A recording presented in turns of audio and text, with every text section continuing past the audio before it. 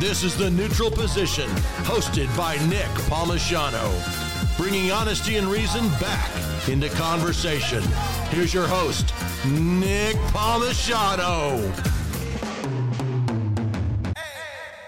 I want to take a quick moment to thank one of our sponsors. When the founders of Ugly Chews reached out to sponsor the program and I looked at their website and saw the chews, I have to tell you, I thought Ugly Chews were appropriately named. They're very ugly and your dog chews on them. Nailed it. Then the samples arrived and I realized they are not named correctly. They are far, far uglier than the word ugly lets on. They're hairy. They're not artificially colored. They're gross. But you know who didn't find them gross? My athletic body with a dumb face that won't let him breathe, Boston Terrier Rufus. Rufus can't get enough of them. Instead of sitting around slobbering and struggling to breathe, he sits around slobbering on an ugly chew while he struggles to breathe. He loves the damn things. These uglier than ugly chews are healthy. There are no artificial ingredients. There are no chemicals. It's just disgusting, horrific nature wrapped up in an ugly sun-dried chew. And in addition to being good for your dog's digestion, these things don't fall apart and get soggy like rawhide. I hate to say it because they're so damn ugly, but they're the best thing to happen to dogs since man let wolves get close to the fire and domesticated them. And if you're not happy with them, Ugly Chews gives you your money back. So if you want to make your dog happy and healthy, go to uglychews.com. That's right, uglychews.com.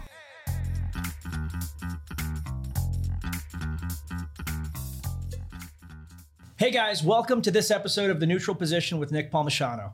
This show was started because, frankly, I feel like great conversations have ceased happening in America. We're given a couple of positions that we're supposed to argue with each other over, but we never actually sit down and have nuanced conversation the way we did when I was growing up. So the whole idea here is that we sit down, we talk, and we try to see a little bit of each other's perspective. Today, my guest is Chris Cathers. He was a former operator, Green Beret, and then CIA, GRS, went on to become a badass businessman as a turnaround specialist. And then life kind of took a turn. We're here to talk about that and a whole bunch of other stuff. So Chris, thanks so much for coming on the show. And if you could introduce yourself a little bit, because I probably screwed up at least 70% of it. Well, thanks for having me. And I definitely appreciate you having me on the podcast. I think you pretty much summed it up well. I mean, to be honest with you, do you want me to talk a little bit about like where I grew up or that kind of thing? What do you want to tell me? Tell me everything. Wow. Where to start? That's a great question. Well, I grew up in the Northeast. I'm a Reformed Yankee. And when you say Yankee, I need to be more specific. Are we talking like a real American New Englander, or are we talking New York? Philadelphia. All right. Okay. So, all right. Okay. Rocky. So you like liberty. 100%. You're not like 100%. You're not like those New Yorkers that were really more like, on the side of the Brits during the Revolutionary War. Okay. We're aligned. But I've been in the South most of my adult life. Okay. So when I joined the military, I moved down south. But that was my formative years when I was in high school. I spent it all up in Philadelphia in the Northeast, and then afterwards, I just traveled the world. Especially within the military. Spent many years overseas, which kind of broadened my perspective and my appreciation for the country, and just how good we have it, overall. Yeah. Why Green Beret? Well, I was a little bit of a troublemaker growing up, and my father was in law enforcement. He was in the military back in '60 to '64, so.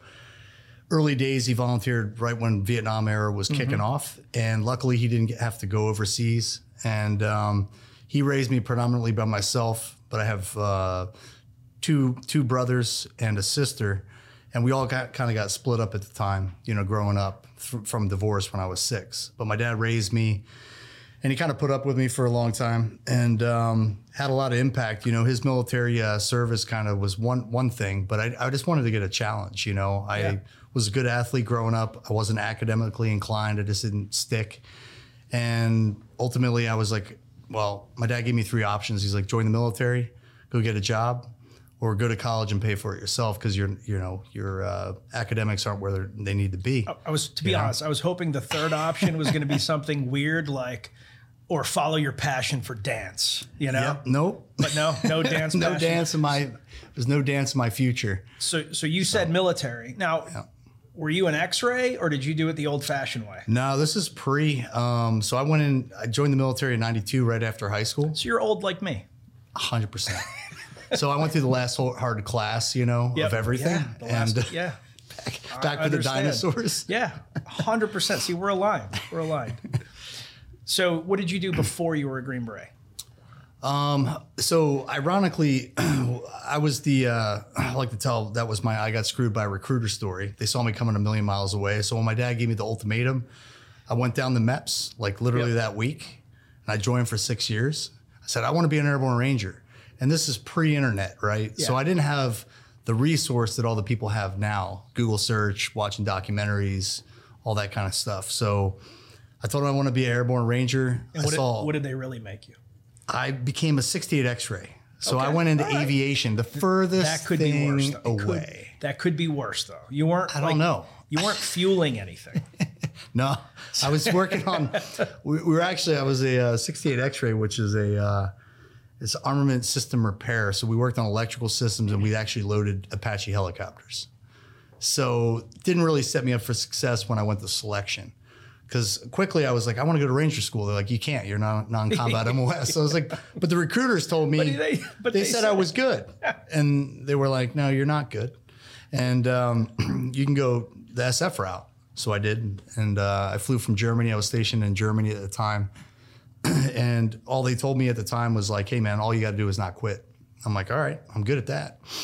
And I went through selection 95, made it my first pass. Went to airborne school and got assigned to my unit. And so that was fast. Yeah, I was young. I mean, you were super young. I'm surprised. I was an E4. Yeah, because usually it's back in those days, it was E6. So I had the odds stacked against me, to be honest with you. I came from a soft skill MOS coupled with the fact that, well, shoot, I don't even lost my train of thought on that.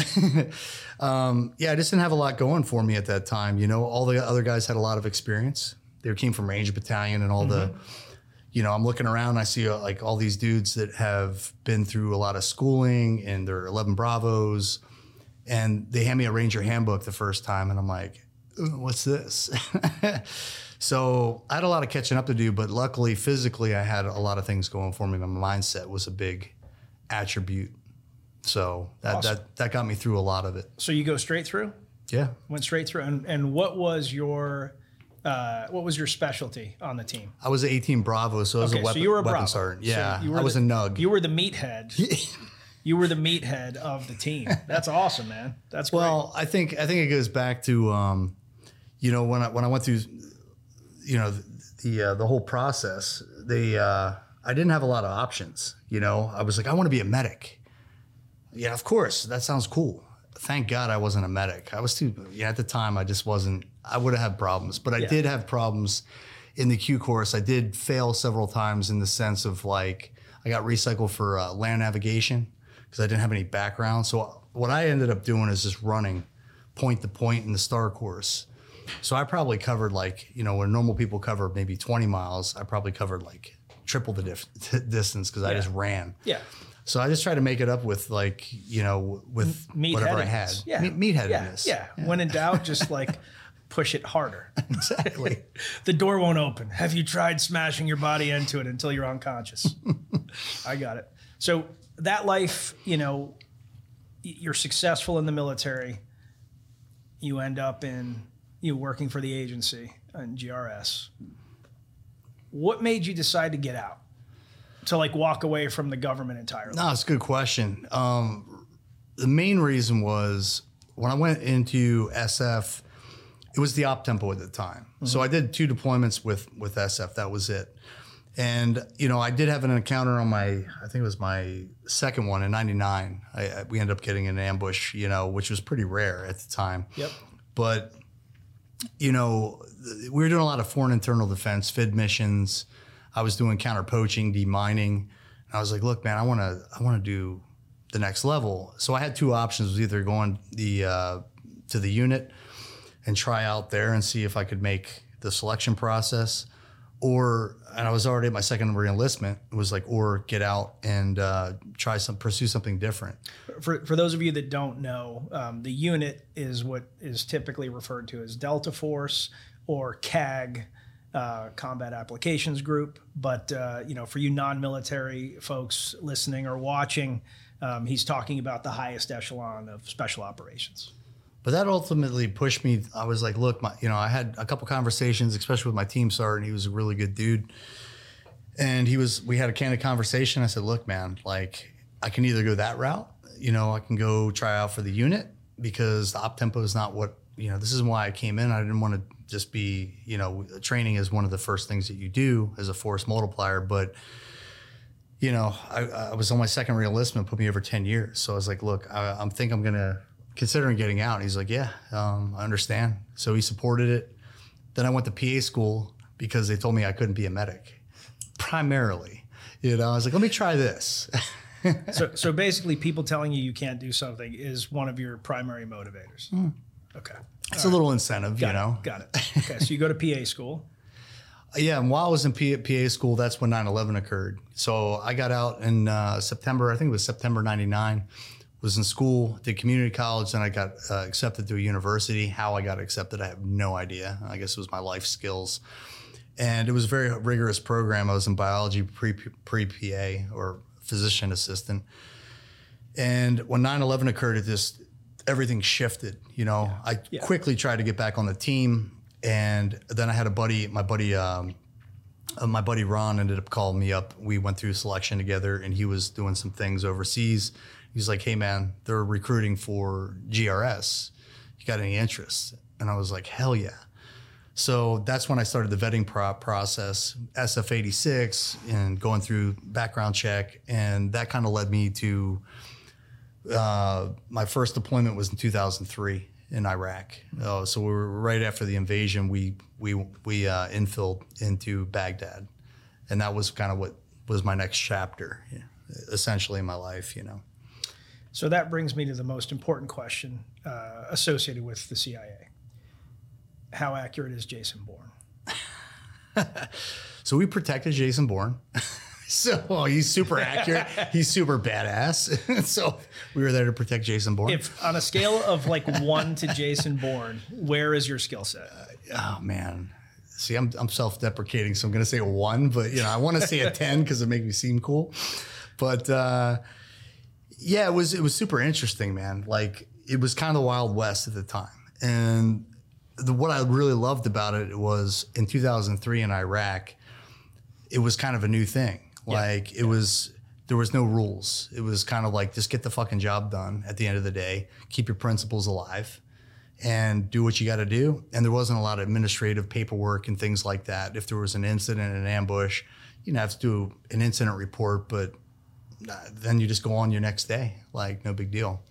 So it was kind of freeing, it was very, it was a kind of freeing time where I got to do the things that I wanted to do in special operations, but I had the opportunity to kind of be like a plank owner for GRS because they hadn't done this in a long time, use especially contractors in combat. So first 30 dudes. Did you enjoy it more or less than being a Green Beret? I think honestly more. And it's not a fair assessment because I didn't serve a long time with the ODAs. Yeah, of course. And so the guys that have been longer, there's no comparison. But from my perspective, only being, I did 2 deployments. Some guys, most of my friends have done 25 years. So it's kind of like, it's not a fair kind of assessment, but I enjoyed it a lot more because the freedom, we're on the roads every day, kind of in the thick of it all the time. And you had to rely on the guys on the right and left of you. And we had to kind of essentially just, our main objective was keeping our principals safe. Yeah. Like, so we were kind of, for all intents and purposes, expendable in the sense of something went down. We all knew that. And we accepted that responsibility and it was great, So I won't ask you anything about your secret squirrel stuff because I know, the CIA hates it when people talk about stuff. But I will say, in terms of culture, right? Which culture did you prefer? Because I have a lot of friends that are still in both worlds, and there's pros and cons of both. But in the military, everyone has each other's backs. in the agency, it's not always the case. But how was it for you in GRS? Yeah, that's a fair question. So like, I don't like if I did 20 years in group or in SF as a Green Beret, I think it'd be easier kind of assessment. For me, I definitely preferred my time with the agency. And some of those reasons, to your point, was like, I'm still friends with those guys. We meshed. Like, I still keep up with almost all the guys because it's a very small number of people. Mm-hmm. And SF's fairly small number of people, but it was a unique circumstance at the time. You know, we shared. So if I went to combat with group, I probably have a whole different dynamic. I just didn't. Like, I got into a couple situations and shootouts with on just the 2 trips that I did, but they were just happenstance. They weren't. You didn't know you were going to be casual shootouts, right? It was like there was more like you're just driving. Like I'm having, like I'm just having a little espresso. It actually was like, excuse me, there, William. I believe that gentleman over there is shooting at us. This is very casual. Sorry, literally, like it's just driving down the road and then boom, and then. But these other ones were like you knew every day you're going out, you're at a higher threat posture. You knew that those situations, it was highly likely that something was going to happen at some point in time. So before we leave your background, which is crazy and interesting, what is the craziest story that you can tell us that has happened to you in either world? I've got a weird... And by crazy, it doesn't have to be like the most dangerous, but like I like to think of crazy as the most ridiculous, like people won't believe it's real story. So what's your best that you can share legally without Jason Bourne showing up? Yeah, I mean... It was funny because the one in SF was kind of like I've been IED'd several times and that been blows. in shoot up that literally does blow.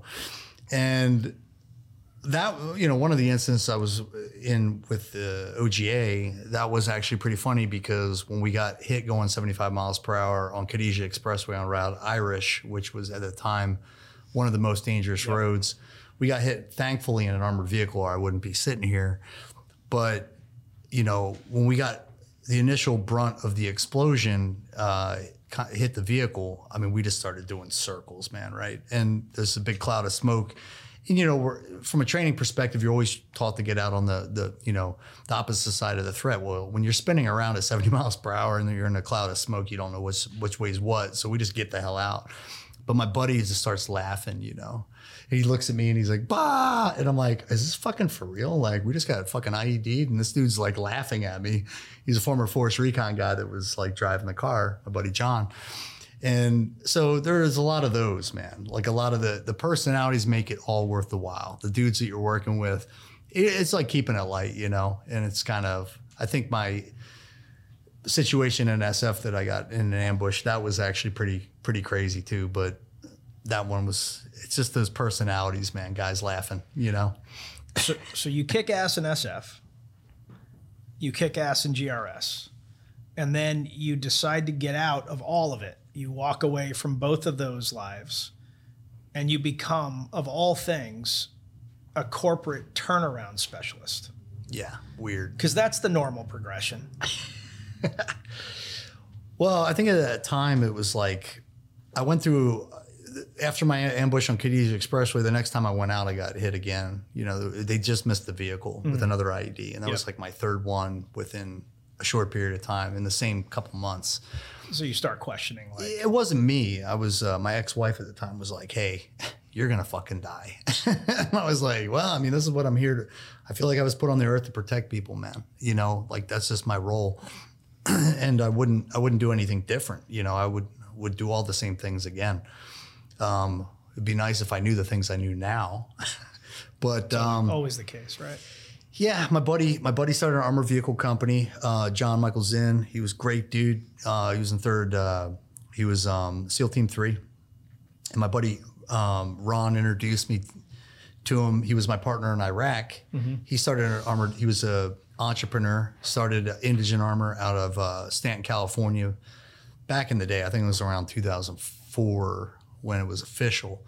So I invested in the company, and I didn't think I was going to see my money. My buddy they called me up and they were like, "Hey man, we're doing a seed. Can you help us, fund this opportunity?"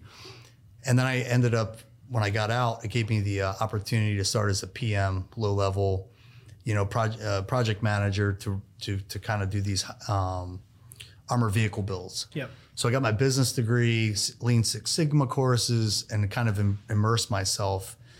And yeah, it was a great opportunity. I worked my way up to general manager. In just 4 years, we sold the private equity for $35 million. And it was a crazy time. We just slept in the office, which I'm sure you can appreciate, being a small 100%. business to, taking a small business from nothing to something. And so, yeah, it was a great opportunity. And we all had that brotherhood, we just knew. And I just had that drive, I just I sleep in the office, and just, that's all I did is just work. It's a workhorse. So kicking ass, Green Beret, kicking ass, GRS, kicking ass at, in the private sector.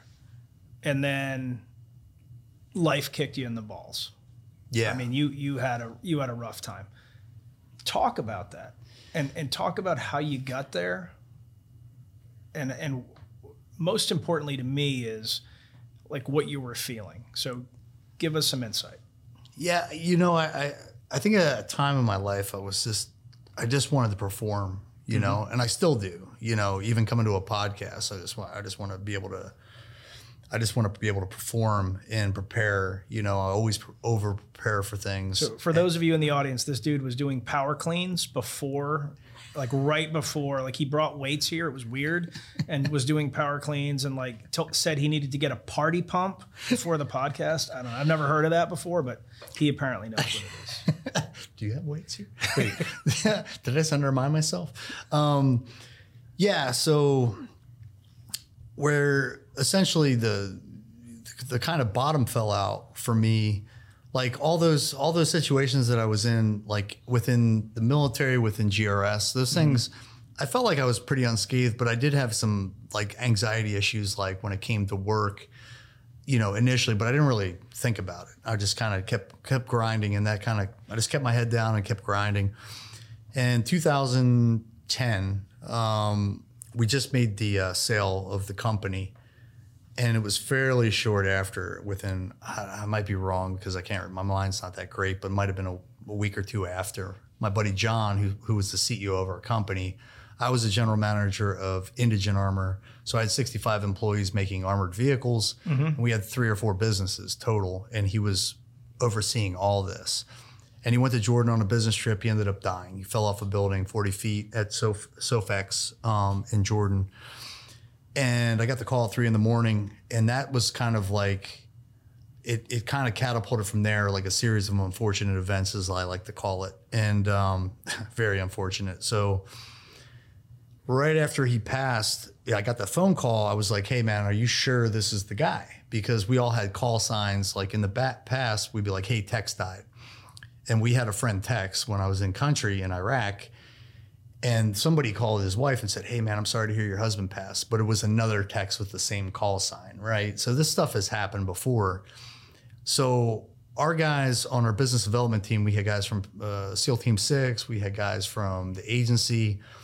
And I said, hey, bro, can you confirm for sure that he's dead? And they said, yeah. I was like, fuck. And this was 3:30 in the morning. I knew it was bad news. Yeah.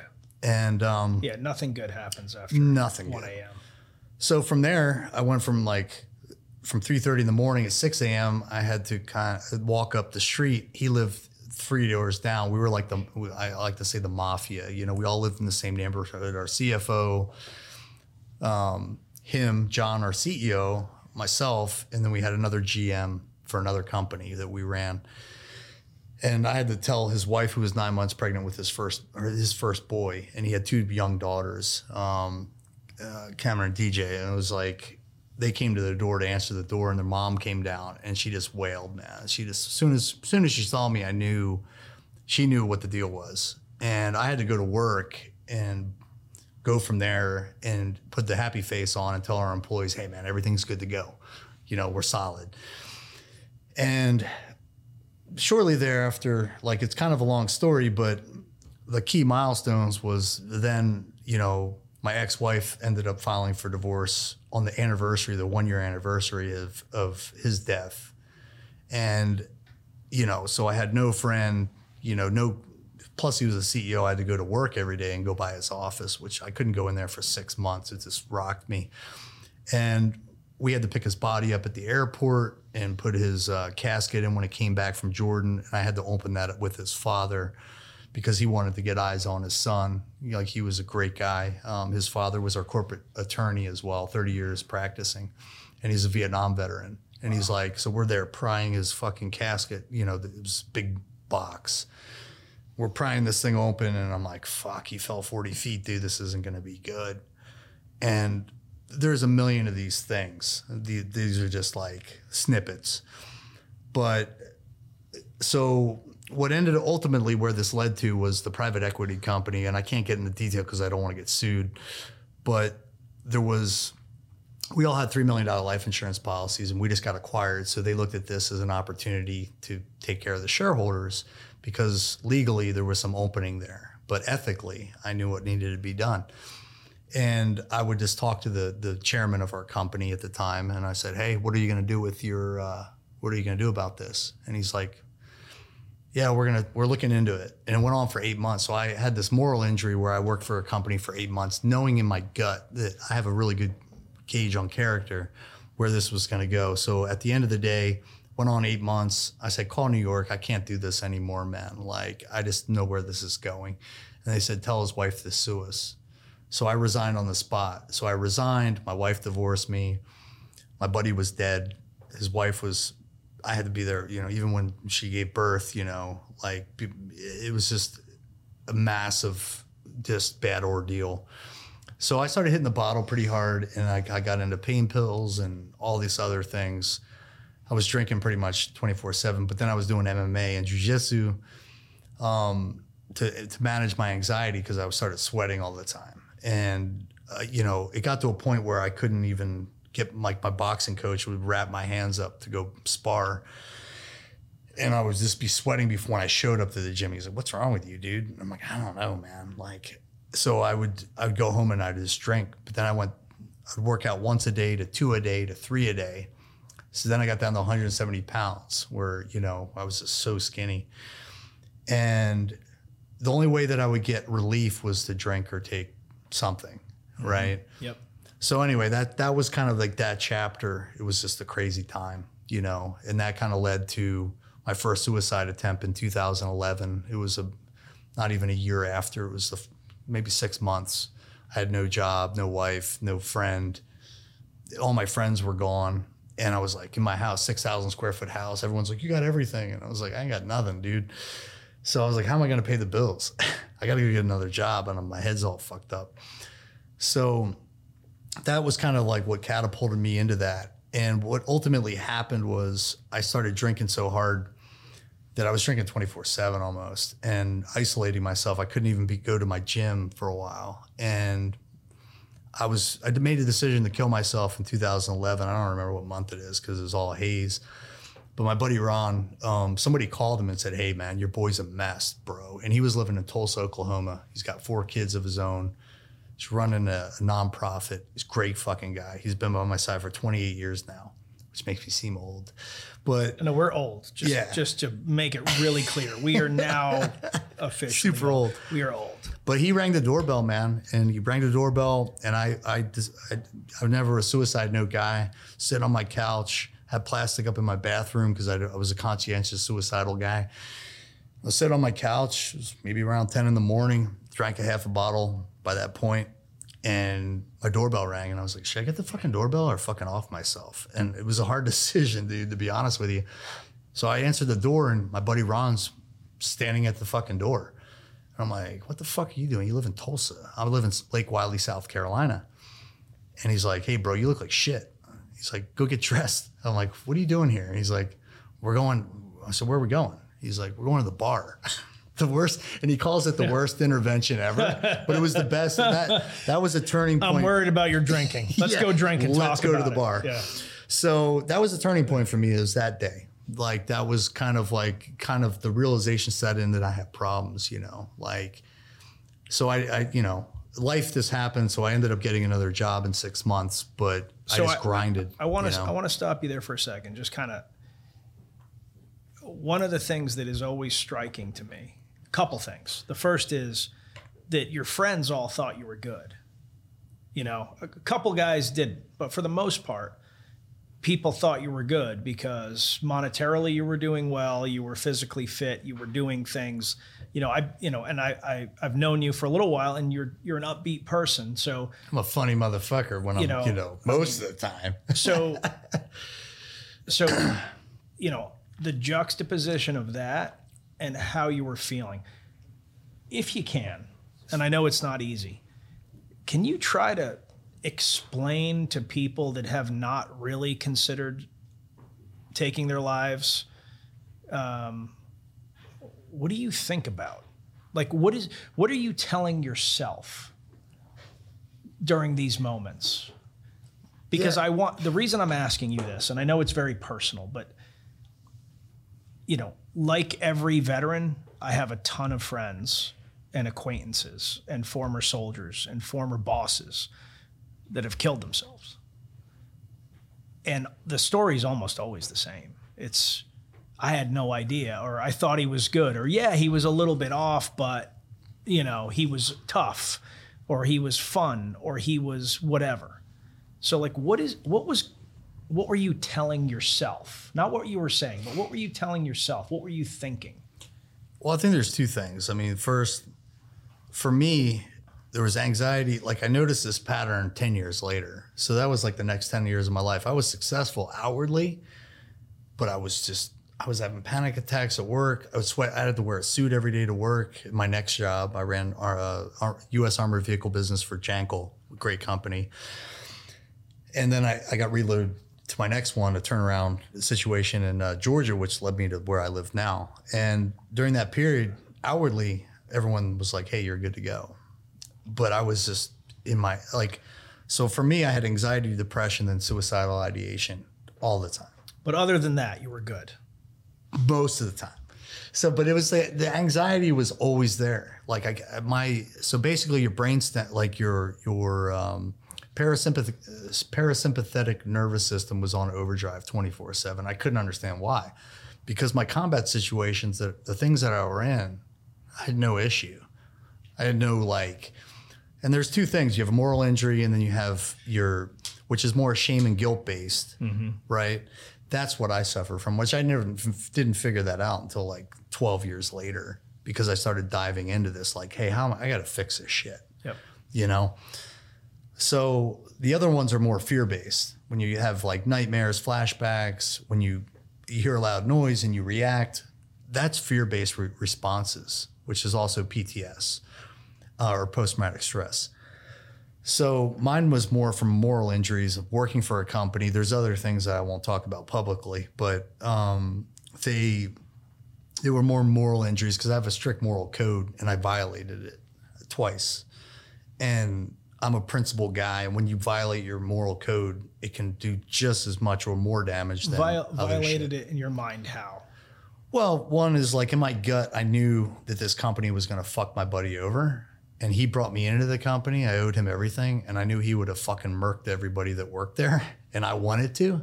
Like, I still think about it sometimes, you know? No, I get it. And I didn't do it, and I have to live with that shit because they didn't tell me openly. They gave me and I was like, man, these guys are going to fuck us over, man. I just know it. And then when I found that out, I was like, I worked for them for 8 months and I wanted to burn the motherfucker down. And I didn't, because the people that worked for me, I wanted to take care of them. Yep. Because they moved from California to North Charlotte down to Fort Mill, South Carolina. And I was like, I can't fuck these guys' career over, man, because these guys won't make they won't have the same earning potential. We're paying them top dollar for what they're capable of. So going back, what are you telling yourself in this moment? Because again, us casually sitting here, I have also invested belief in people that did not come through for me, but I never thought, man, I screwed this up. So it's that bond, man. Him and I, we were very close friends. We're also very competitive when it came to business. I would come home at 3 a.m. and his light's on. And he's still fucking working. I'm like, God damn, I got to get back. I got to go work more. Cause he was a good mentor when it came to business, you know, my buddy. And I also shared the dirt over in Iraq. You know, we were in these really crazy Sadr city, 10,000 strong. And it's just me and him doing a route reconnaissance. And we're like, I hit a guy with my mirror once. And he's like, you know, we were going through these crazy situations. So even though we didn't know each other for 30 years, like I do with my other buddies, it was like it exponentially. It was intense. It's tight. You know, you know people better than your own family. You know what I mean?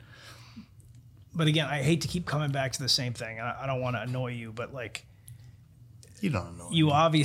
You obviously, you know, you got to a point where you thought it was better to not be here than to be here. And what are you telling yourself on a day-to-day basis about yourself? What are you feeling? I want other guys that are in your situation, that were in the situation you were in, to like see that this is not real. Yeah, 100%. Because you get ruled by anxiety and then depression, and then you cope with that. And then you throw fuel on the fire by drinking or taking substances. And then you go to suicidal ideation. So there was times where I thought about killing myself for months, like every waking moment. And it's like the only way out, you feel trapped.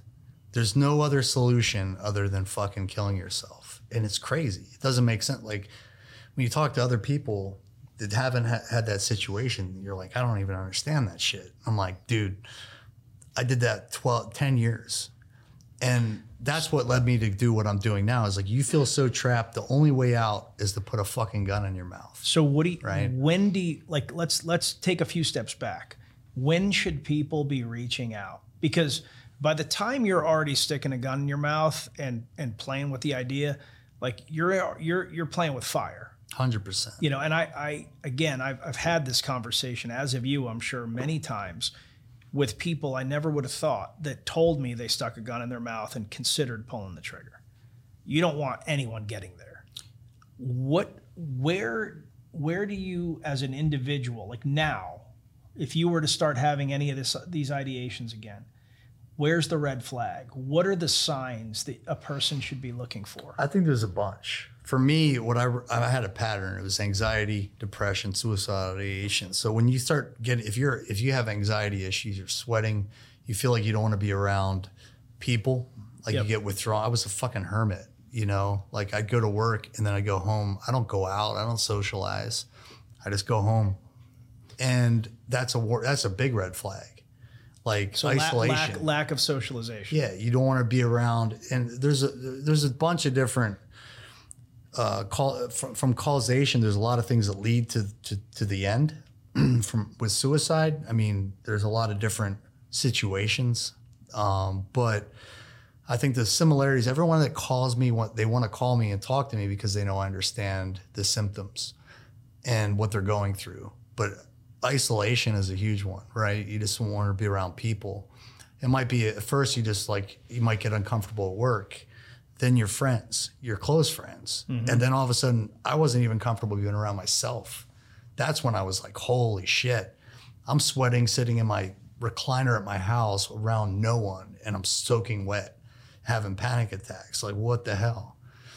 So I think anxiety is a big one. And then withdrawing from society, like when you don't feel comfortable around certain social situations, that's a big red flag. Because then that leads to depression. Depression's easy because you can look at your spouse and go, they're depressed. Yeah. They just don't seem happy. Yeah. It's hard to fake that, you know? Yep. So, but I think there are some of the red flags. And one thing that when you're in a bad spot, alcohol makes everything worse. Like makes everything worse. When you are, like I know personally from going through divorce, like the only times in my life that I have really embarrassed myself, nothing like, to the extent of wanting to kill myself, but it's like when you're unhappy and you throw alcohol on top of that fire, nothing good happens. Like 100%. you either, you're mean to others, you're mean to yourself, you make bad decisions, you injure relationships, like nothing good happens. So like, I'll say me personally, whenever somebody's going through a bad thing, even if they're not having suicidal ideation, I always tell people, if you're going through a rough time, run, lift weights. And that's ironically what I tried was holistic approach, right? So I was like, I got to work out more. Because I didn't want, and I went on for 10 years and I was like, what? But with alcohol, right? Yes. What I finally realized, to your point, alcohol is literally the worst thing you can do. Yep. Like when people, I can't say this publicly, but I'll go ahead and say this. Like THC. Yep. From my perspective, I'm not an expert per se, but a lot less prevalence of like getting into arguments and like suicidal ideation and also jumping further into, but I'll go ahead and just stop there and say alcohol is one of the worst things you can do if you're depressed. It just throws fuel on the fire. And every time that I was suicidal and I had a gun in my mouth, which was literally probably 100 times a year over 10 years, where I was just a mess, and I'd call my buddy Ron and be like, "Hey, bro, you've been a good friend." I'll text him, and then I'm out. And then he's like, "What the fuck? I know what the hell you're doing." I was drunk every time. Yeah. Every single time. I was going through therapy when I figured that out. I finally figured out that she's like, "Well, how many times, when you were suicidal, when you're going to act on it, were you under a substance like alcohol?" And I was like, 100% of the time. Yeah. 100%. Yeah. So I'm telling, like, it doesn't mean you have to be 100%. You don't have to go cold turkey, but if you're depressed, you should go cold turkey. Yes. That's my recommendation. It's like, you got to quit drinking. That's like the best thing you can do to save your own life is to quit drinking and find some other outlet, for your anxiety, and talk to a clinician. I'm also open about meds. A lot of guys are like, the VA overprescribes. It worked for me, like as a starting point. Mm-hmm. It kind of leveled me out where I was like, I didn't have the peaks and valleys. Yep. And then I also cut out drinking, where I was like, all right, I can't drink like I used to do every day of the week and going hard in the paint. Yep. Which is pretty excessive. So that's 100% going to help people. So Ron comes into your life, in earnest, and you start figuring things out. And then you get some, you get some pretty bad news, right? Your hip's hurting. You go and get checked out. Talk about that. Yeah. So 2019 in September, those past couple of years, I got back into high risk protection for celebrities and A-listers. I just was like, man, I can do this till I'm like 55 because I'm taking care of myself. I was like 230 pounds. And I was doing jiu-jitsu and MMA and lifting all the time, taking care of myself, good nutrition.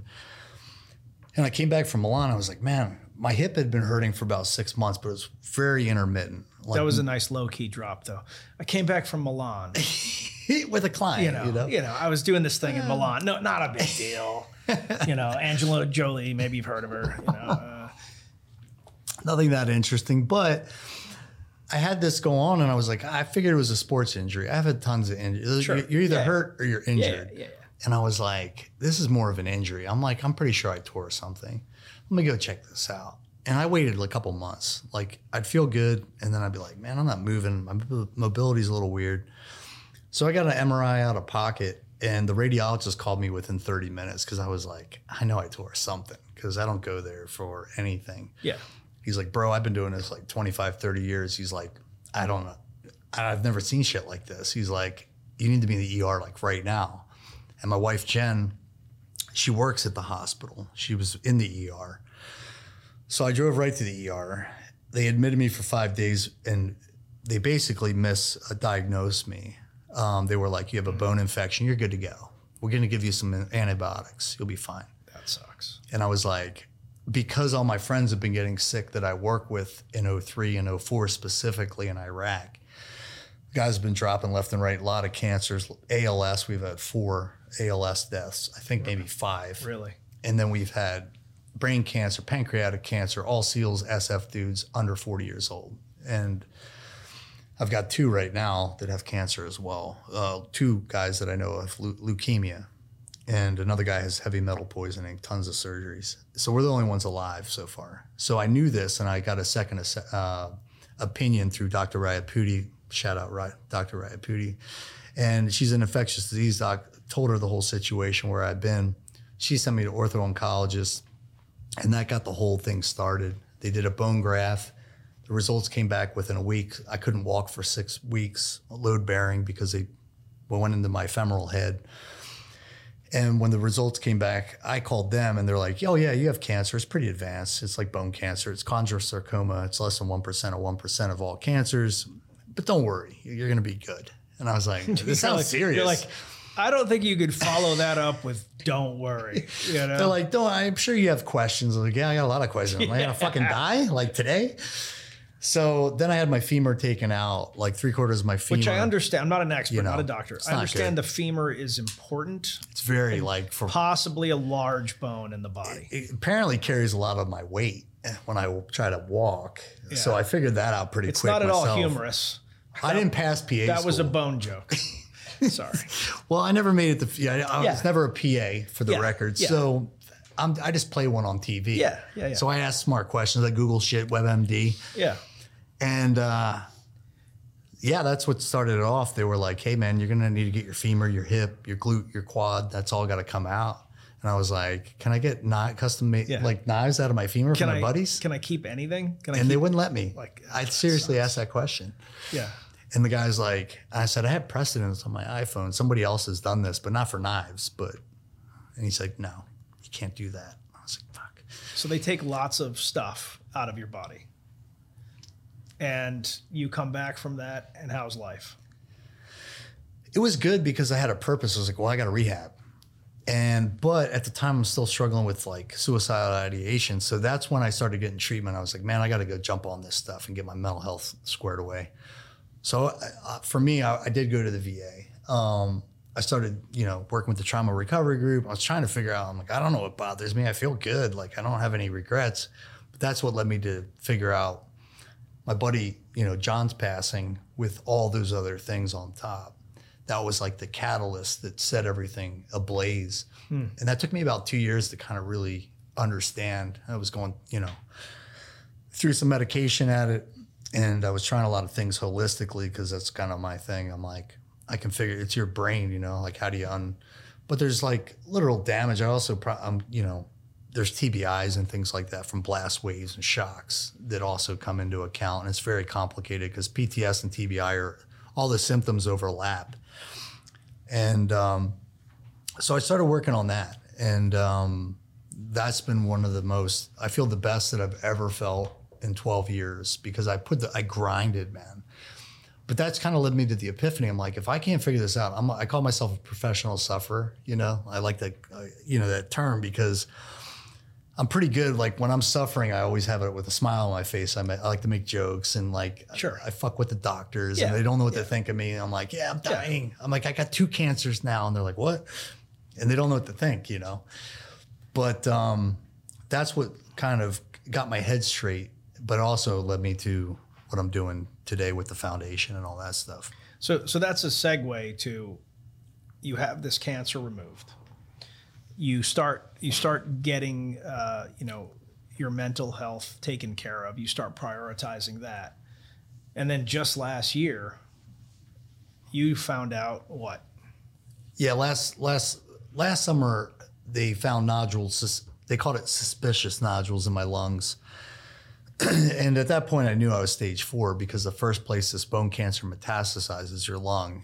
And but that's when I had a missed biopsy in February last year in 2022. They tried to go in and biopsy. They missed. That was awesome. You had one job, doc. Like, what the fuck?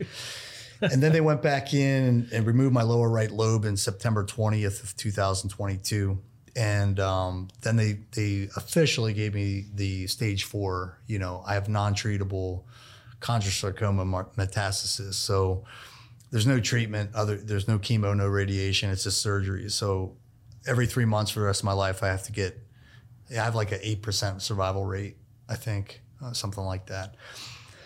But basically, whenever they do these scans, if something pops up, it's either cut it out or die. That's your options. I'm like, that doesn't sound good. Those options kind of suck. Especially when you're a physical guy. Like I have a lot of my identity was with physicality, and I'm like, I don't even know if that's like a Mike Tyson word. I think I just made that shit up.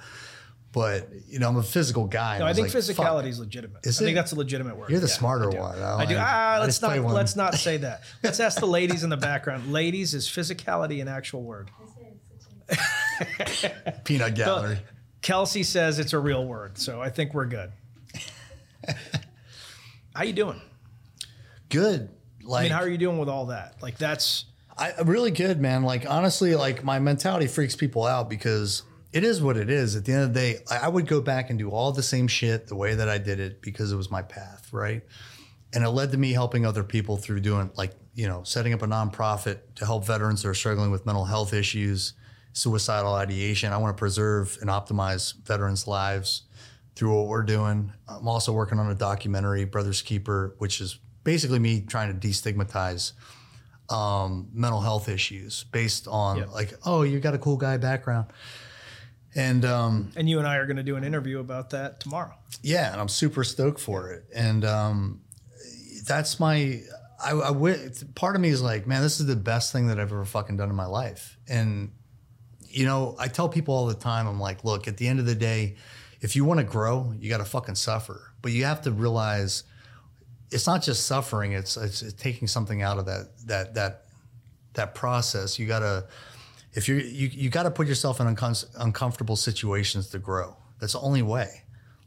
Nothing grows, in the light. It's like the darkness is what kind of perpetuates you to do great things. And that's what I want to start to do. I want to create legacy and things that I want to help people even after I'm gone. I want to start something that continues to help people, specifically veterans that are struggling. You and I were, we were just at SHOT Show in the not too distant past together. And, I'm probably bastardizing this a little bit because I was a few whiskeys in when we had the conversation. But you said something to me that really struck me, and we were having that quasi drunk guy conversation about everything you've been through.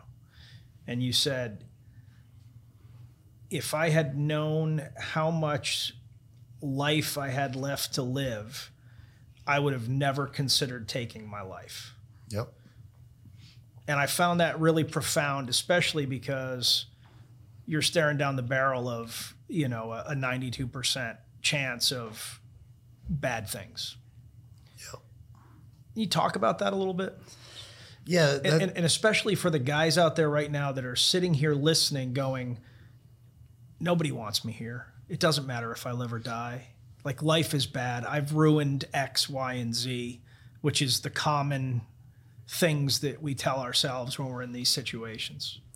Yeah, I think, the message for them is dude, one of the things that keeps me up at night, I had three friends that were suicidal last week, spent time on the phone with them. And I'm like, it's not only that you matter, but the fucking wake of destruction that you leave when you commit suicide, you impact so many fucking people, man. Many people. And I can say this, but having been in that position, all you think about is a way out. And people are like, you're so selfish. That guy's going to commit suicide. He was so selfish. They're not thinking about other people. Yep. So I don't know if that'll resonate with people, but I'm like, bro, you matter. Not only do you matter, but for me, this next chapter in my life was because I fought. And I'm like, if you guys are a fucking warrior, I don't care if you're at rock fucking bottom. If you identify yourself as a fucking warrior, the hardest thing for you to fight is your fucking self. And you have to get the fuck after it, And the only way I know how to do it is go fucking head on. And that's seeking treatment, reach out to somebody. It could be a chaplain. It could be a mental health specialist. It could be the VA. I know there's a lot of, people that are like, fuck the VA. I get it. But there's a million of resources out there, and we're one of them, And that's what I want to be is you got to reach out for help. First, you have to identify you have a problem. Second, you have to be willing to do something about it. And third, you have to fucking take action. Yep. That's the 3 steps. So if your life fucking sucks and you feel like shit, don't kill yourself, man. Like, go out there and fight for your life. And it's going to be harder than anything you ever did, because fighting yourself is the hardest fucking thing you can ever do. I didn't make the saying up. You know? I mean, I've had, my buddy, Jason Redmond, Jason Van Camp, and Chad Robichaud all use it when they speak, but fight off the X. Yeah. And perfect, so for those of you that have no idea what that means, like when you get ambushed, the place, the maximum killing zone for an ambush is considered the X. And if you stay there, you die. So you have to find a way off of it. And I like to quote Paddy Pimblett from the UFC, right? Mm-hmm. Before his reputation just went the other way. But Paddy Pimblett had a fucking badass, like, what turned me on to him maybe about 3, 4, 5 months ago. I don't remember. He just got off. He was doing his weight cut. Yep. And he got a call that one of his friends committed suicide. After his fight, thankfully for him, he won his fight and emotions were high. And he was like, I'd rather my mate be crying on my shoulder than be going to his funeral next week. He's like, talk to someone, talk to fucking anyone. Mm-hmm. And it was one of the fucking coolest things because it was authentic. It was fucking raw and real. And I'm like, that's what the message is. Like, I can't do any better than what he did. Is like, go get some fucking help, man, because your buddies are going to be fucking rocked and devastated. And it's not fair to anyone else. You're going to hurt a lot of people. 100%. So given that, your situation, I don't want to in any way minimize it, but it's an interesting backdrop because, again, you and I spoke a lot at SHOT Show. You don't really give a shit anymore about, well, what's so-and-so going to think? Or, what if they don't like me? Like, these aren't things that occur to you anymore because there's a reasonable chance that time is short. And so you've got to maximize it. Yeah, it's kind of a double-edged sword. My thing is with cancel culture and all the other shit going on in the world, I don't want to block or stymie growth for helping people. That's 100%. My only consideration. Other than that, I don't give a fuck, what other people think. I'm all about, I understand where people are at, to a degree. I can't say I understand every situation, but the process is fairly similar. Mm-hmm. You know what I mean? And if we can reach just one person, that's why I was like, if I do a documentary and I spend $200,000 on it, you save one and life. I save one life, fucking 100% worth Absolutely my time. Worth it. I don't care if it takes me 3 years. That's what I want to do, because that's one person. But I've already had, when you do the media, there's not enough going on in the press right now. There's not a lot of these podcasts talking about, because it's not fun. It's not a fun, I make it fun because, I'm like, you got to make light of the situation, but. Yeah, what's a little suicide amongst friends? Yeah, I mean, it is what it is, But at the end of the day, there's not enough media attention. There's not enough focus on it. Nobody wants to talk about it. And that's what we got to raise awareness, destigmatize it. That's why I'm here. Is just, I'm like, dude, yeah, I've had a cool background, as far as my military career. I did some cool stuff. There's many, many, many other people doing way more rad stuff than me. That's not the point. Comparison is the thief of joy. So you can't say, hey, man, I want to get help, but there's more people more deserving. Yeah. That's a fucking misnomer and a bad idea. Like, you're the person. So if you're struggling, you got to be the person that reaches out and ask for help, because there's a million good resources. You just go online. There's 40,000 nonprofits out there. Interjecting real quick. Right now, the members in the military that are killing themselves at the highest rate are 18 to 25-year-olds that have never deployed. So the idea that whatever you did wasn't enough to get help is insane. What I believe happens is you get out of the military and you lose your tribe. Yeah. And you lose your purpose. You're not defending the country anymore. And you go back to whatever life you had before. Most people just go home and they don't replace those things, and it causes a major problem. Right. But I want to shift gears, right? So I sent you, before you came on the show, I said, what do you want to talk about? And like, you were going to come up with a thing to talk about. I was going to come up with a thing to talk about. So I want to start with your thing. And I said, what is the thing that concerns you the most about the country right now? And you annotated that one of the concerns you had was with the current state of masculinity. Well, number one for the country, I can't even it's culture. I'll go like super broad because it's identity. When I was going through rehab in 2019, the next 3 years, I was like, what the fuck country am I living in? Like, I don't recognize it. There's like, between the racial riots and this and that, cancel culture, woke culture, politics, vaccine, no vaccine, mask, no mask. Like, I could go on and on and on. That's just in 3 years.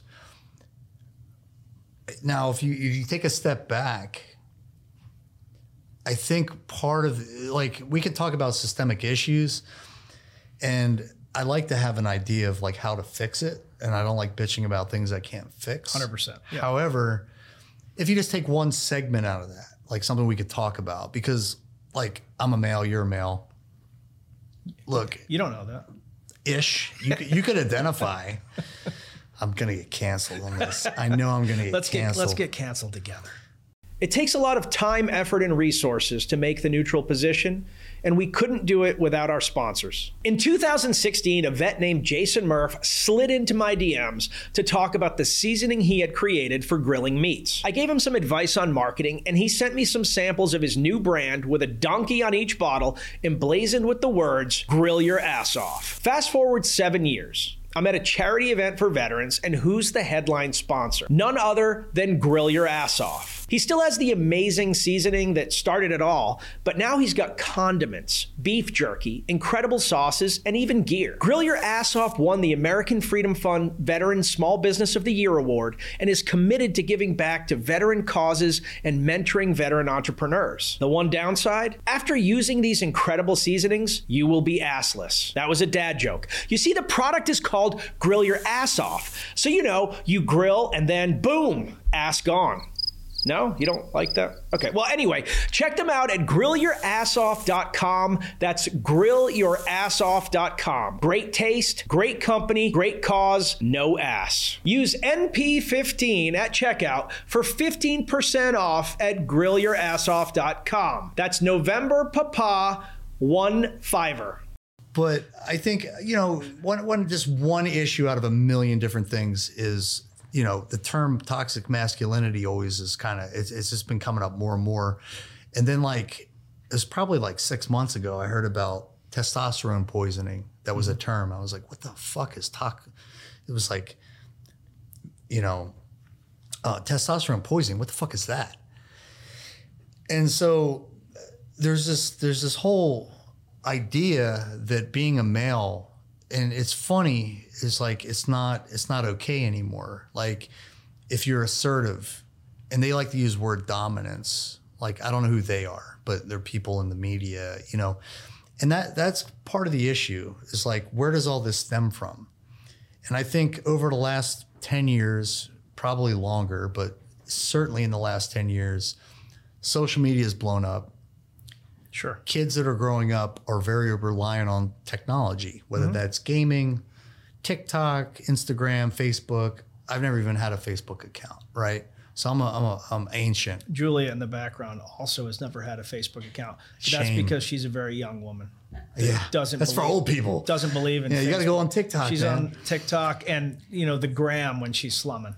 But I think there's an issue with when you talk about toxic masculinity. I think there's this, you're basically trying to undercut men from being men. And I'm like, it's okay to be a man. It's okay to be a woman. I don't care how anybody identifies, to be honest with you. That's the beauty of this country, is anybody can be anybody that they want. And long as they don't hurt somebody else or try to push their ideals on me, I'm cool. 100%. Where I have a problem is there's young men growing up in this country. My wife and I are raising an 18-year-old. And watching how he went through school, and just the conversations and debate that are going on in public school systems. And he was in military school at one point, which was private. So that we felt like we had some level of control. But it's kind of concerning because it's not okay to be a man. It's not okay to be dominant. It's not okay to be like, if you work out, he's a toxic male because he likes to be physically fit. I'm like, that's not the case. And I think it's very confusing if you're coming up as a young man today in today's culture. It's like, where do I fit? When somebody says you're going to be you're a strong young man, what the fuck does that mean to me? Mm-hmm. And so I want to throw some stats out because when you brought this up, I wanted to prepare myself. It's also something that I care about.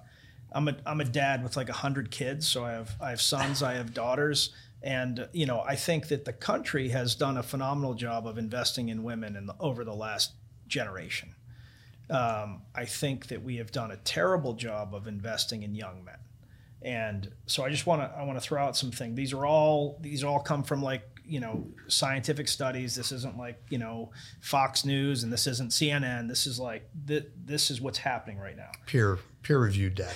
This generation has a significant testosterone decrease. So like our generation, when we grew up, the current generation has anywhere from 20 to 40% less testosterone than we had. They don't exactly know why yet. It could be lack of like sports. It could be something in the food we're eating. It could be like physicality, though. There's something going on. We don't know. Right. We don't know. I'm not a scientist, and they haven't figured it out yet. But that is a real thing, and it's a real problem. There's a marked increase in school shootings, youth violence. This is all men. Women are not shooting up schools. There's a massive increase in obesity in young men. Only 40% of people in college are men now. 60% are women. This is a significant change from when we were kids. Mm-hmm. Middle class and poor men are seeing year-over-year decreases in adjusted income. Women are seeing increases. 1 in 4 boys are now classified as having a developmental disability. And then a crazy statistic, and I did not see, like I had no idea that this was the case, but so kids without fathers in households have a significantly higher chance of ending up in prison, using drugs, being obese, enlisting in risky sexual behavior. This is especially true of women. Being involved in abusive relationships, also especially true in women. Live in poverty. And the crazy thing is this is only true in single mother households. In single father households, where there's only a dad, children have almost identical statistics as those of married families. So for the first time, people are identifying that a critical component to successful children is having a father figure around. It doesn't have to be your genetic dad. Genetic dad or stepdad in the household is a critical component. But simultaneous to us identifying this as a critical component, there are fewer and fewer men that are sticking around to be fathers. So when I think about, to me, toxic masculinity is like faking the funk, like not coming through and doing your job, like as a dad, as a man, as your responsibility to society. And so I wanted to drop that on you and then let you talk about, Well, I'm not an expert. Listen, neither am I. But as you drop those statistics, so you look at three factors. Mm-hmm. Nutrition, it's gone down. Sure. Fast food is super prevalent. Yep. If you went back 50 years, fast food wasn't as prevalent. Yeah, it was a treat. It was a treat. When I was growing up, we didn't have, my dad was a cop, single dad raising me. If we went out when we were little, it was like maybe McDonald's like once a month. Yeah. Yeah, it was like, maybe. Wow, we get to go to McDonald's. And I don't even eat fast food my whole adult life. Yeah. I don't eat it, unless Chick-fil-A, shout out. Yeah. So you have nutrition, and then you have the statistic where you don't have, fathers sticking around as a role model, but then you have social media, which is a huge impact, and gaming. Kids are sedentary. It leads to obesity. And they're online. They don't engage. Mm-hmm. That's a huge difference. So when I grew up, people got the news from the newspaper. Yep. My dad would read the newspaper. The old guys on the weekend, the old people would go to a diner, talk about politics, make informed decisions based upon what they read. Now you get, if you look for Facebook, you had more, like you actually had to read Then you went to Instagram, more photo based. And now you got TikTok. It's even shorter, like clips. Yeah. So you're seeing a degradation of like attention span. Yep. Like, give it to me now. But with that comes a huge problem, which is kind of a little bit off topic, but you know, people, as they're looking at this stuff, they're not really getting the facts, which is leading to, like, social media. If you look at the social dilemma, everything's fed off of anger. Mm-hmm. So they're looking at photos, making 100%. Like, it's not an informed decision based on fact. But I want to push back, just because our topic right now is the problem with men, right? So I agree with everything you're saying, and I've said the same things. But kids are just sedentary. But women are seeing the same messaging that guys are seeing, and they're thriving. And guys are, I mean, as a collective, now the high-performing males are still high-performing males. They're making more money, they're doing better, but like the majority of men are doing worse. And so why do you think that is?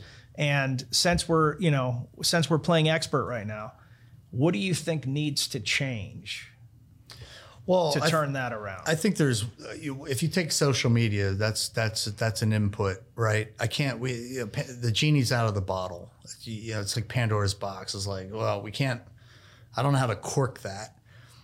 But I think parents need to parent, like, number one.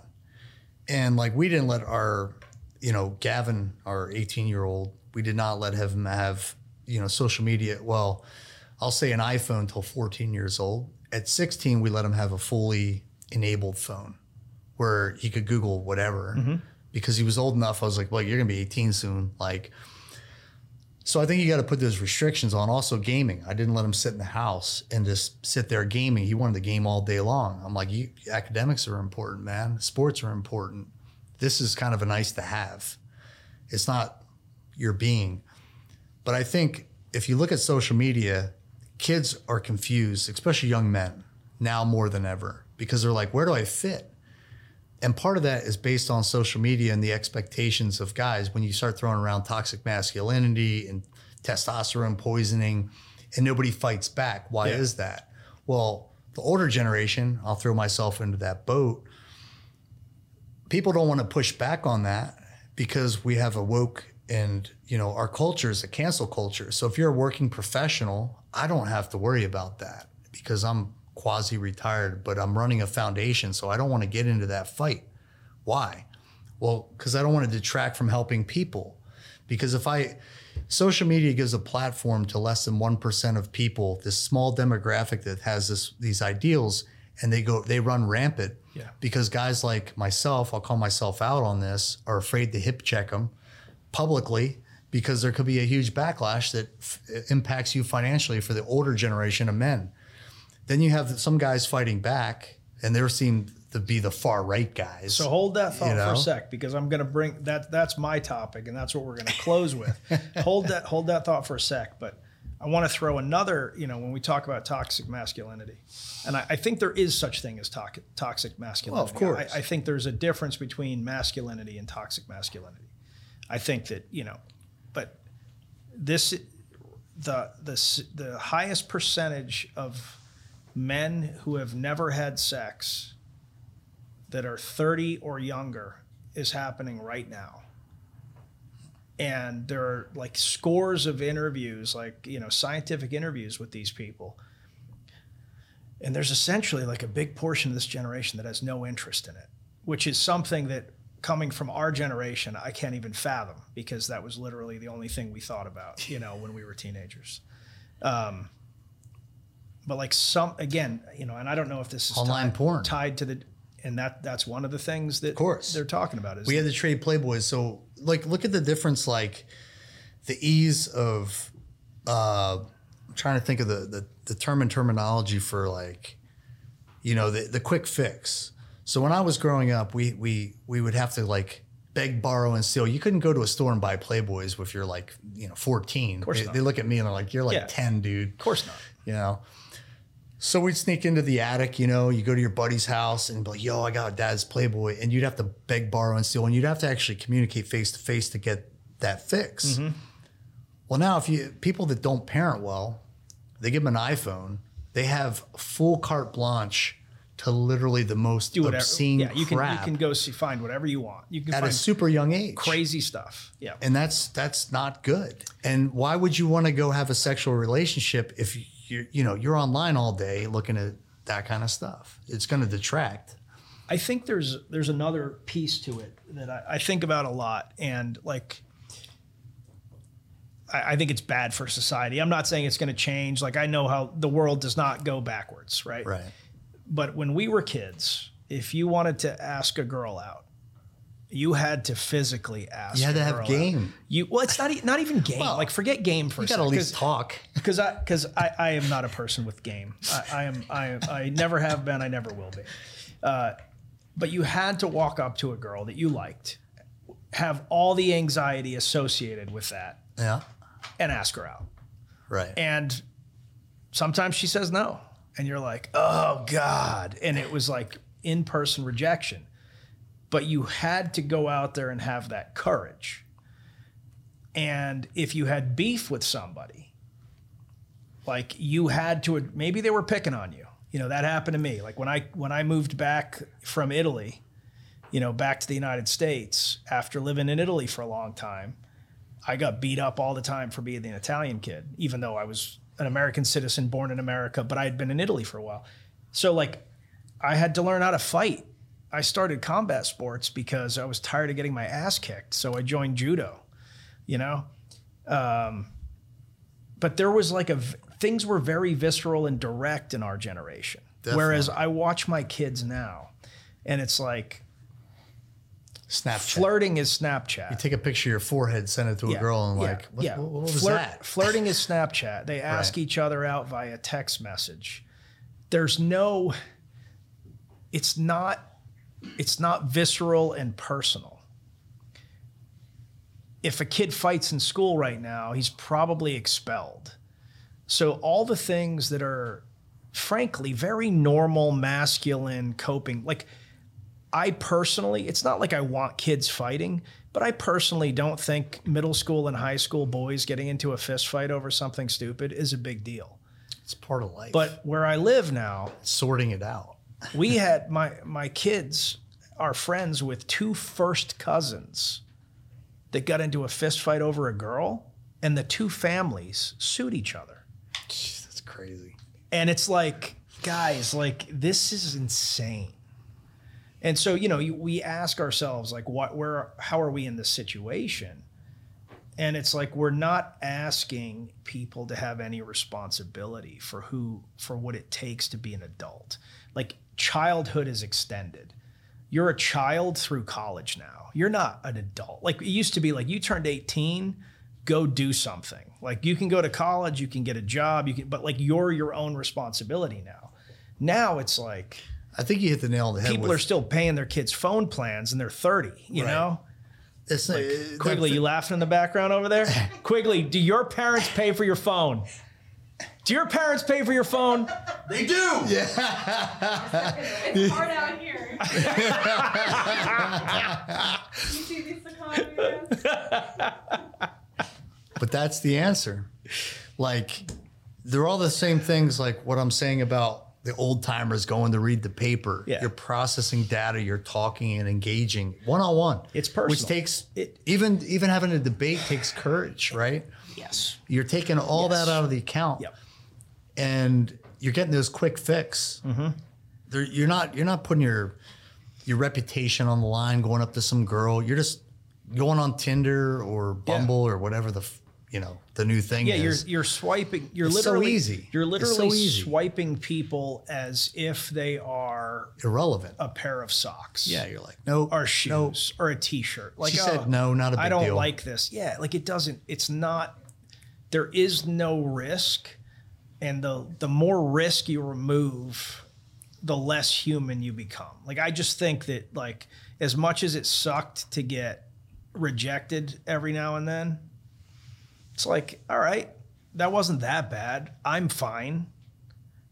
Go out with someone else. Like, I mean, like that's an important lesson because you now have dudes that like decide they're in love with a girl that they don't even know, that stalk them, that that turns to violence. Yeah, so have you ever talked to this person? You don't even know this They're like, person, no. but like you're all in. It's like, maybe take a step back.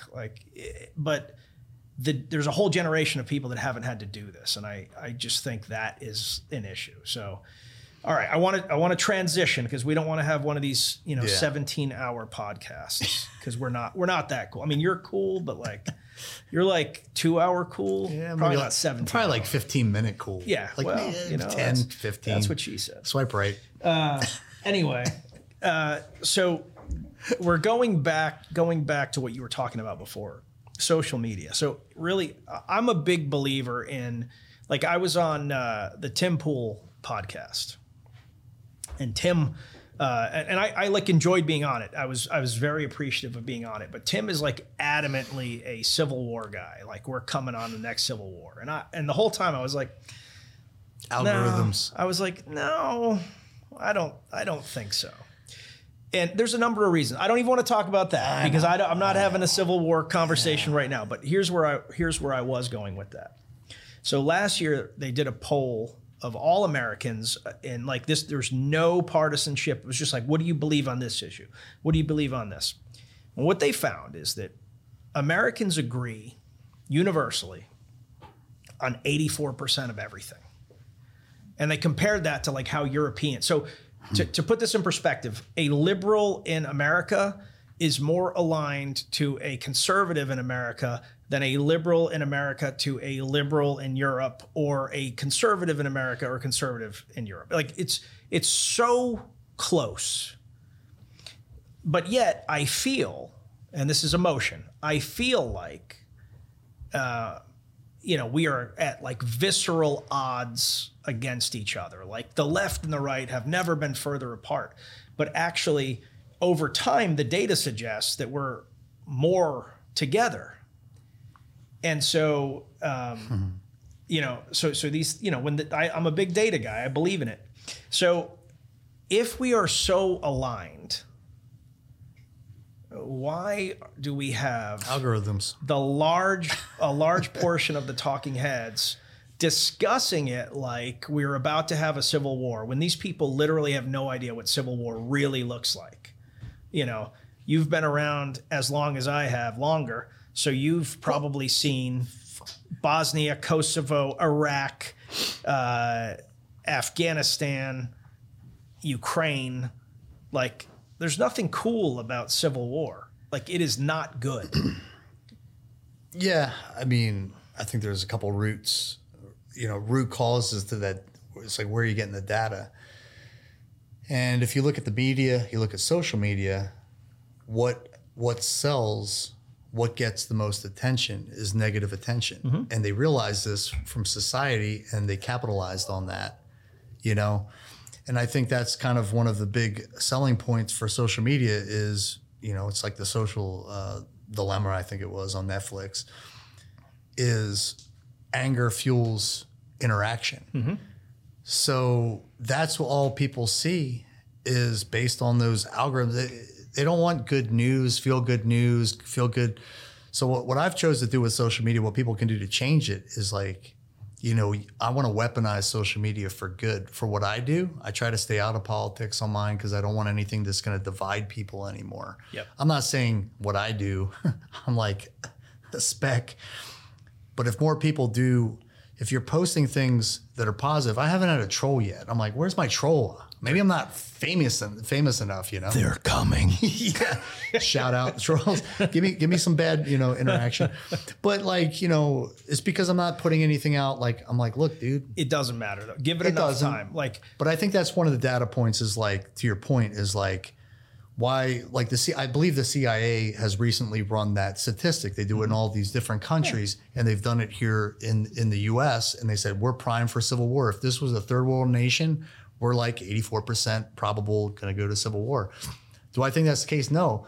But I also think that there's that large majority in the center, that big, if you take like a bell-shaped curve, like Six Sigma, that majority is silent. Nice. I know. I was just trying to sound smart.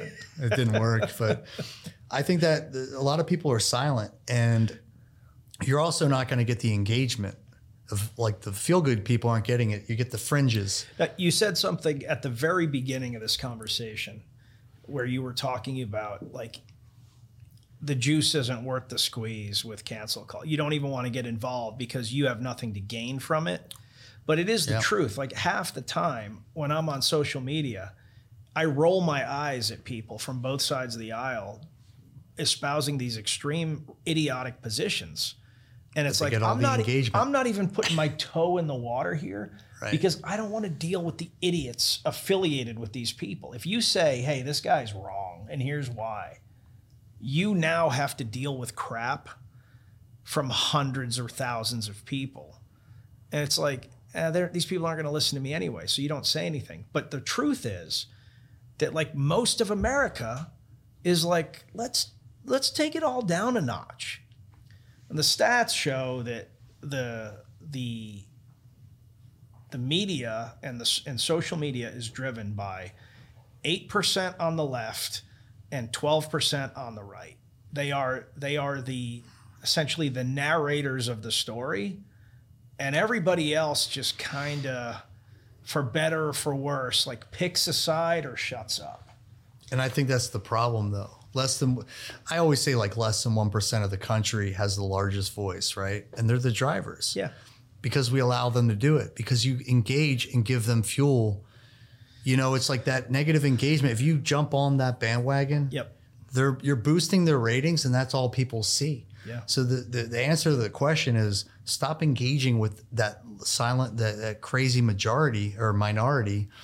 Stop engaging with them, and they'll go away. But instead, like, we have the silent majority that tends to like jump on board and start writing hate, and it's like you're fueling them, and their ratings are going up. You're boosting their credentials, and then guys like us or the viewers are seeing that shit nonstop. So I've experienced it. I've experienced it twice in recent history. So the first is, the fall of Afghanistan. I was involved in the evacuation of Kabul at the end of that, and then in the wake of that, there was a bunch of support, right in the wake, and then, we kind of got into this situation where like, the Democrats didn't want to talk about it because it was seen as a blight on the president's record. And the Republicans wanted to talk about it, but only as a blight on the president's record. And neither group wanted to solve the problem of all of these people that we had promised we would take to safety. The Democrats don't want the people here because, it's a reminder of, the president's failure. And the Republicans don't want the people here because right now it's in vogue to be anti-immigration amongst Republicans. And so like, there are very few people that are like in politics that are willing to stand up and say, this is the right thing. This is the thing we should be doing. And I find it, you talked earlier about a moral injury. Like I see that as a moral injury. And then I'm seeing the same thing in Ukraine where, like I can understand a person saying, I think we should stay out of the war. Like that's a totally reasonable situation. But I don't understand a person saying like Putin's a good dude and we don't understand and like, oh, the Ukrainians are corrupt and he's just trying to weed out the corruption. Like that's insane. Like it's insane. Like I've been there. I've seen the situation. And so like it is getting harder and harder to give people the reality because of this, like there are two sides to everything. Like we should be able to agree on lots of things, like Russia invading a sovereign nation. Like that should be pretty like, hey, that's not okay. We can argue about what we want to do.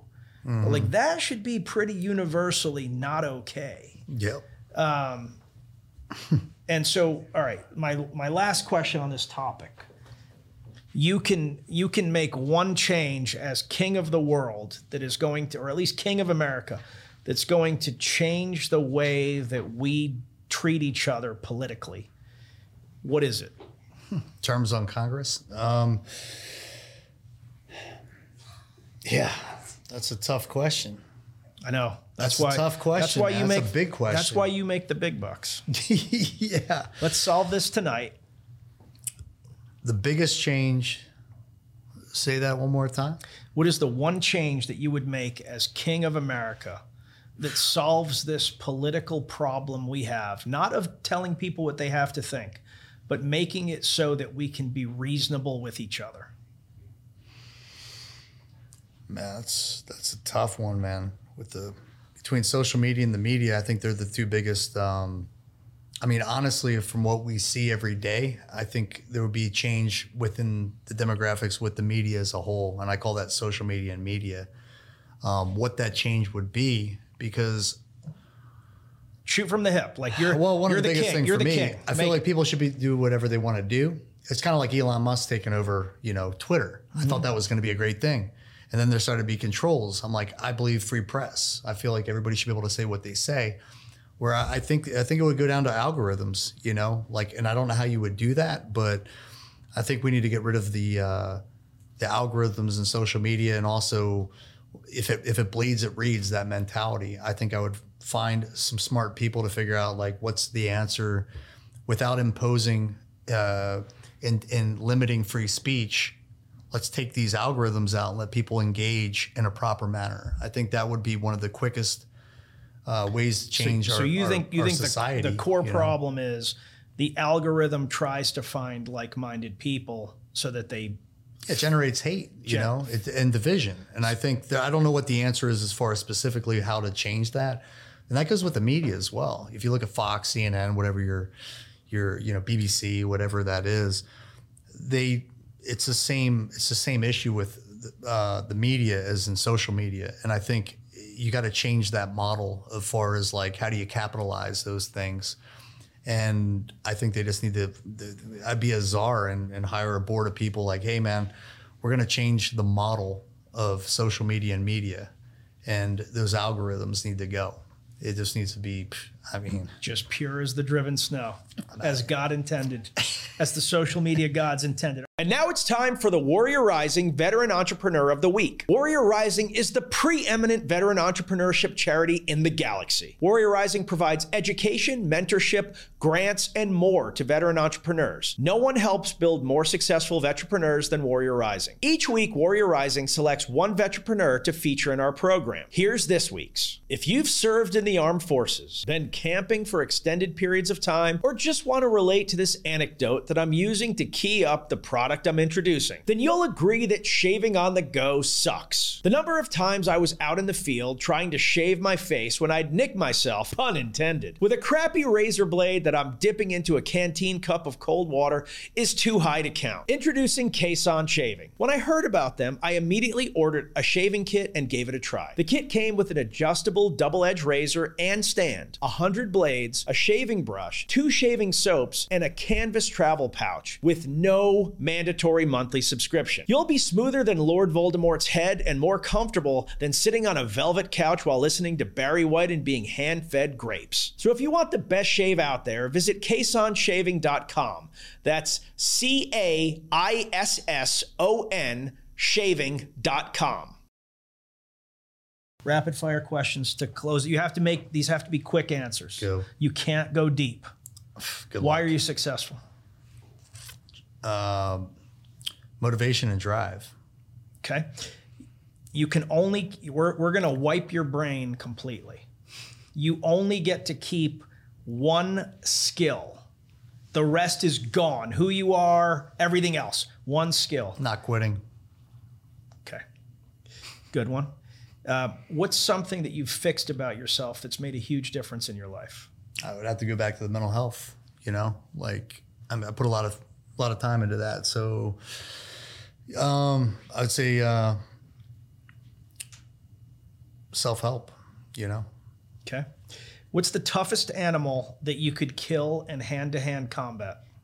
Wow, man, you're tough. I want to say something cool like grizzly or cheetah, but I don't know that that's the case, or lion. We'll go with honey badger. That's Honey badger. You think you could take a honey badger? Yeah, they're little. I could kick that thing with my titanium leg. Ooh, honey badger's a tough animal. I know, that's why I went with it, but it's small and it's kind of doable. They can be bitten by a poisonous snake and just recover and then eat it. Yeah, we're gonna go with honey badger. All right, sexy. honey badger. It sounds sexy. That It is rolls off the that tongue. is a bold choice, sir.